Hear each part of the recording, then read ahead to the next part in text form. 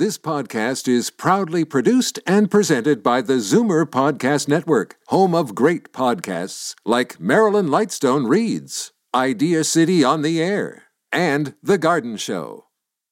You're listening to the Idea City podcast. For more information or to watch talks online, go to ideacity.ca or check out the Idea City channel on YouTube.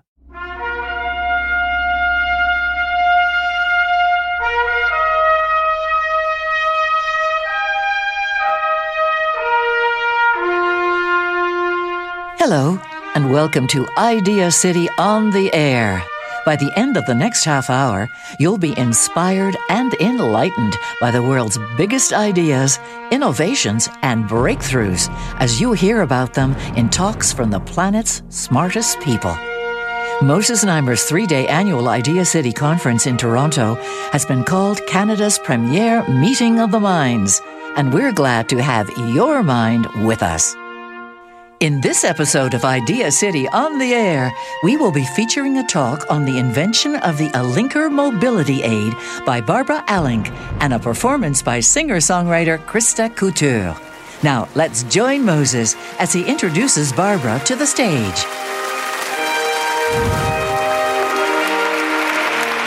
I first met Barbara Alink when she sent me a note of introduction. We were being introduced by a mutual friend. I'd lost touch with him and learned from Barbara that he'd had a terrible setback, in fact, a heart attack probably, which rendered him dead for about 8 minutes.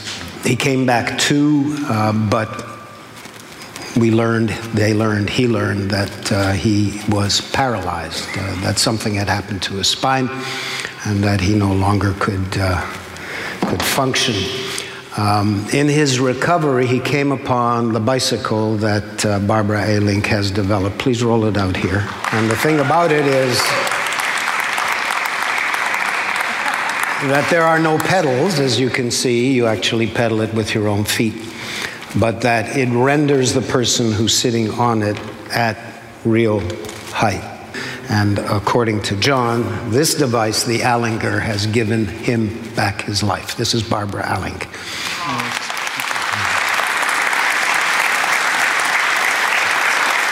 Over my dead body, I will ever use one of those.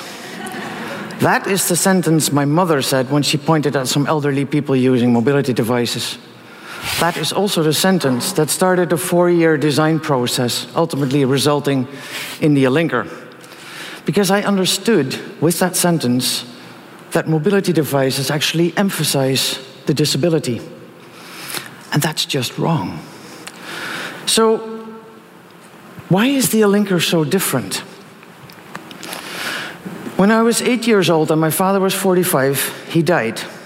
His death confronted me with life. Life ends. We're vulnerable. We're not invincible. And it gives life value. It makes it real. Over the years, I met many people that were also confronted with life in all their own ways. People were diagnosed with MS. They lost their limbs in traffic accidents. They had diabetes, and they all lost their mobilities in some kind of way. I met incredible people. Beautiful people, courageous people, who all shared very, very similar things with me. That they all feel often dismissed, judged by the sum of their physical appearances. Mobility devices are mostly designed as a technical solution for a body with a problem.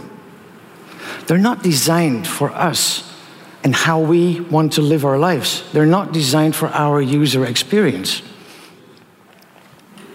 This is prototype number 1, December 2011. And I cannot imagine that this is a very painful experience for Tom, because the saddle was not existent yet. It was just a piece of plywood. Tom is 82 years old. He gets on it, and something happens in his face. And he flips around his cap, and he starts leaning forward, and he starts running. And he said, "Oh my God, I haven't run in 20 years. I can run again." I thought, if this guy, 82, can run, then this is more than just a better device for my mom. This is Haruna Prototype number 4, June 2012. Haruna has muscular dystrophy and has never walked in her whole adult life. Haruna got herself onto the Alinker, and as she slowly started moving her legs, she started walking. And she kept saying, "I feel so tall, I feel so tall." And I thought, wow, if this woman can feel her muscles, be at eye level, and walk, then there's many people in wheelchairs that could possibly have, a similar kind of experience. And then recently we met Lucy. I'll call her Lucy.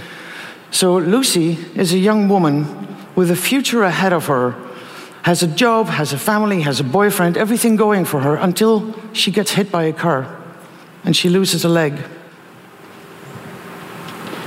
Her whole support system around her collapses and she loses her boyfriend, she loses her home, she loses her family, she gets separated from her children, and she's homeless in the streets of Vancouver. There is nothing wrong with Lucy. There is, however, something wrong with us and how we fail each other. We're not invincible. We're all mortal. That's the one thing that we have in common with each other. And that is an incredible opportunity to truly meet each other. Thank you very much.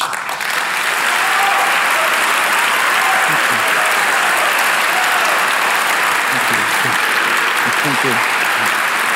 Thank you. I'll take the bike over there. Yeah, no, let me do it. After a series of personal losses that would flatten any normal human being, loss of a leg to cancer, loss of 2 children, and loss of a marriage, Christa Couture picked herself up and started to make music again. There she is.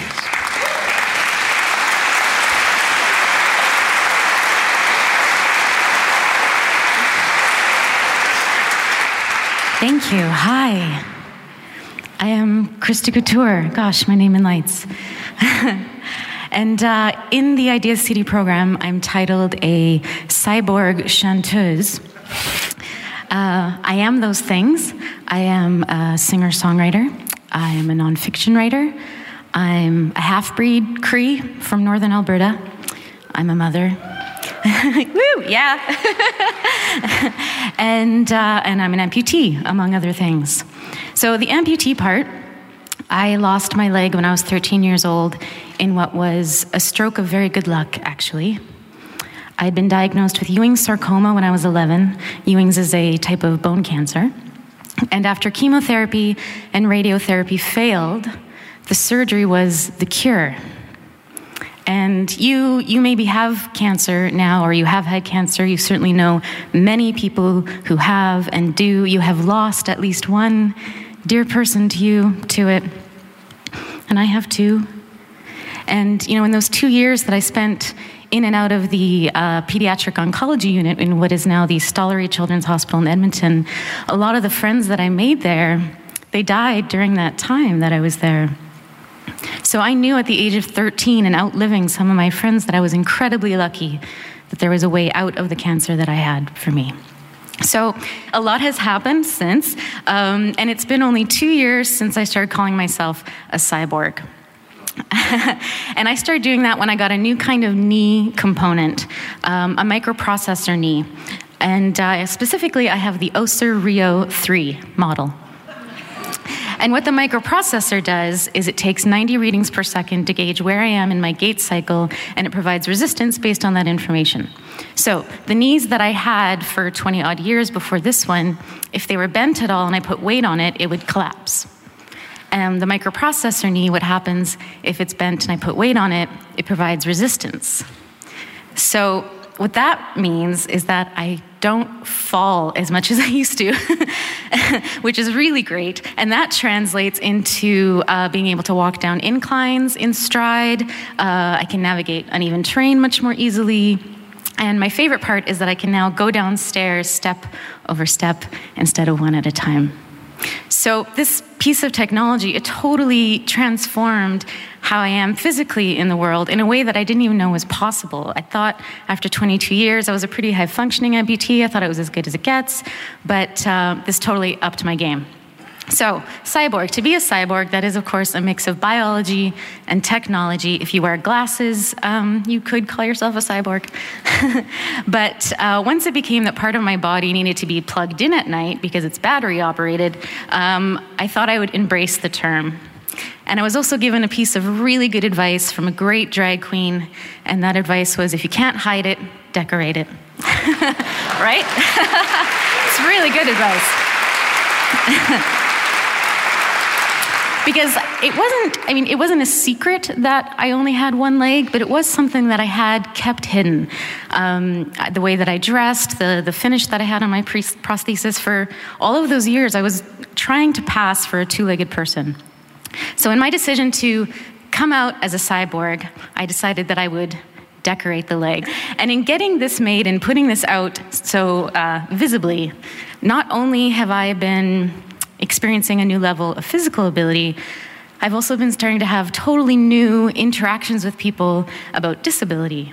Every day, people come up to me just to tell me that they think it's beautiful, or to ask me how it was made, or how does it work, or they want to take a picture because their cousin's an amputee.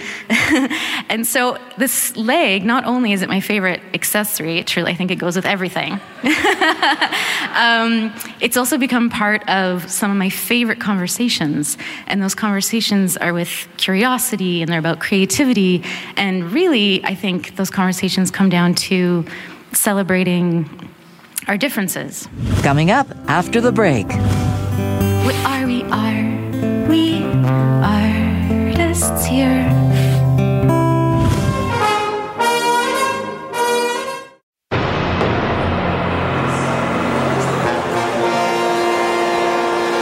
Welcome back to Idea City on the Air. You're listening to Christa Couture's performance. I'm going to play a couple songs for you. I'm going to play you two songs about hope. They are from two different sides of hope. And, you know, cyborg, half-breed, writer. I recently also called myself an advocate for hopelessness. But I should clarify that I don't mean that I'm rooting for hopelessness. Not exactly. It's just that I firmly believe in telling it like it is. And I wrote this song when I was very tired of hearing the expression, there's always hope, because I actually disagree with that. I would offer that there is often hope. I think frequently, many occasions, it makes sense to be hopeful. But another thing I learned when I was 13 from those kids down the hall who weren't as lucky as I was, that sometimes there is not hope. And I just wanted the people around me to be okay with that.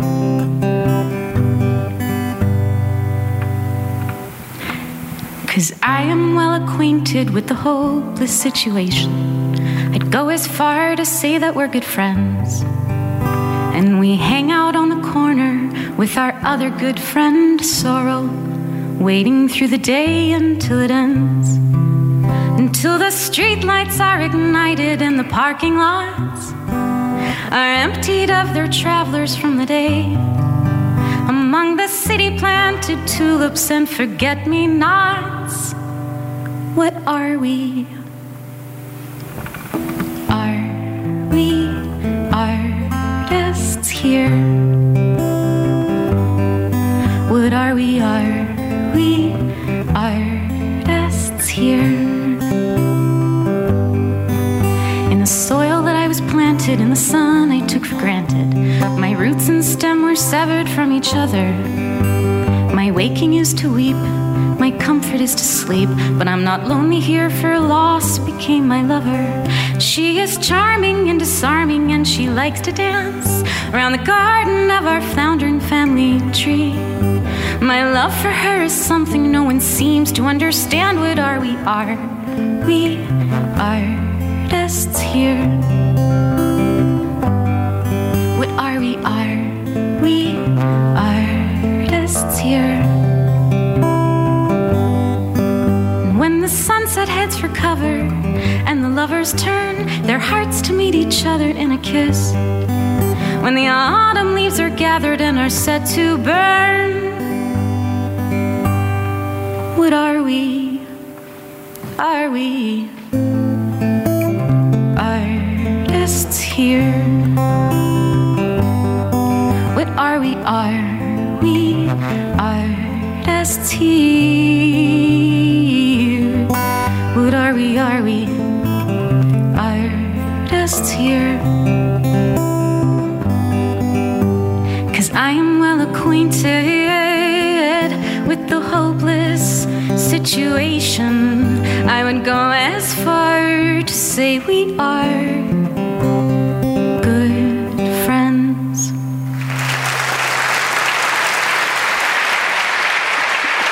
Thank you.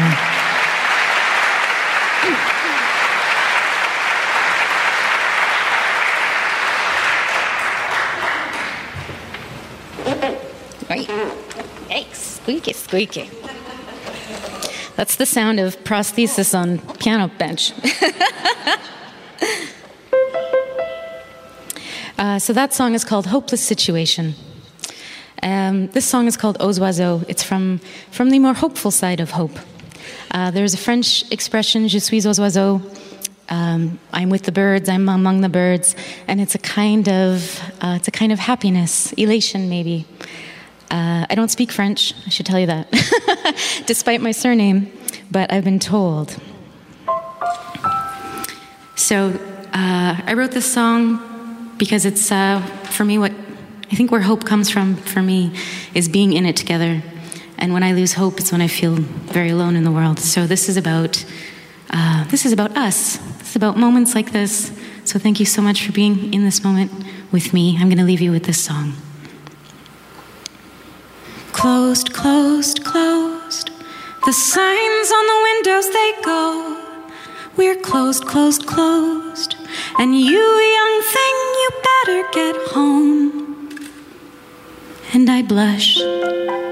Young thing these days, not so much. I feel old, old, old.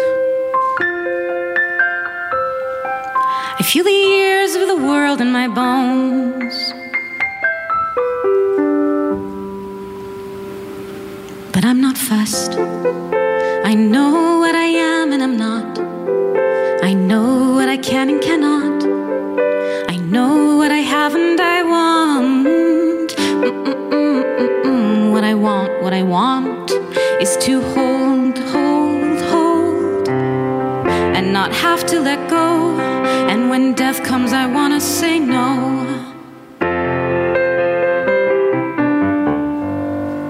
But don't judge. I've been through a lot. I don't say that to say that you've not. I think that we've both been cut up. We both have.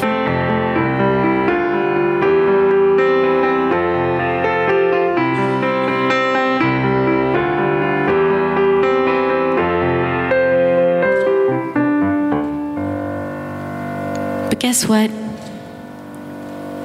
Guys, guess what? I'm glad that we're here in this dump.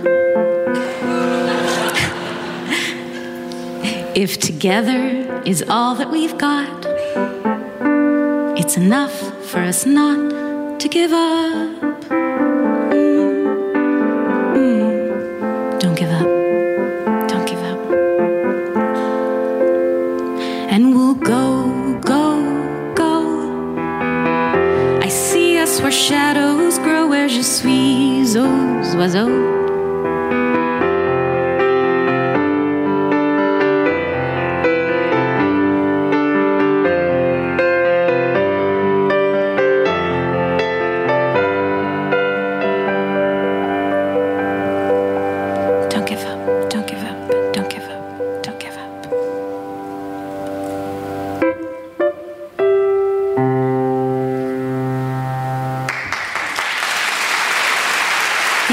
Thank you so much.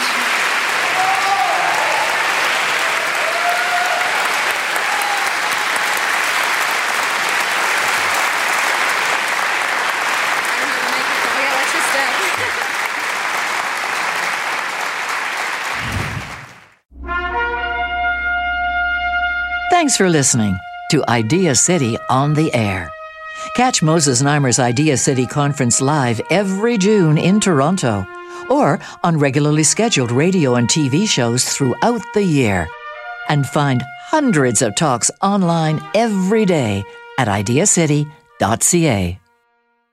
For more information about Idea City, find us online at ideacity.ca, Facebook, Twitter, Instagram, or youtube.com/ideacity. This podcast is proudly produced and presented by the Zoomer Podcast Network, home of great podcasts like Marilyn Lightstone Reads, Idea City on the Air, and The Garden Show.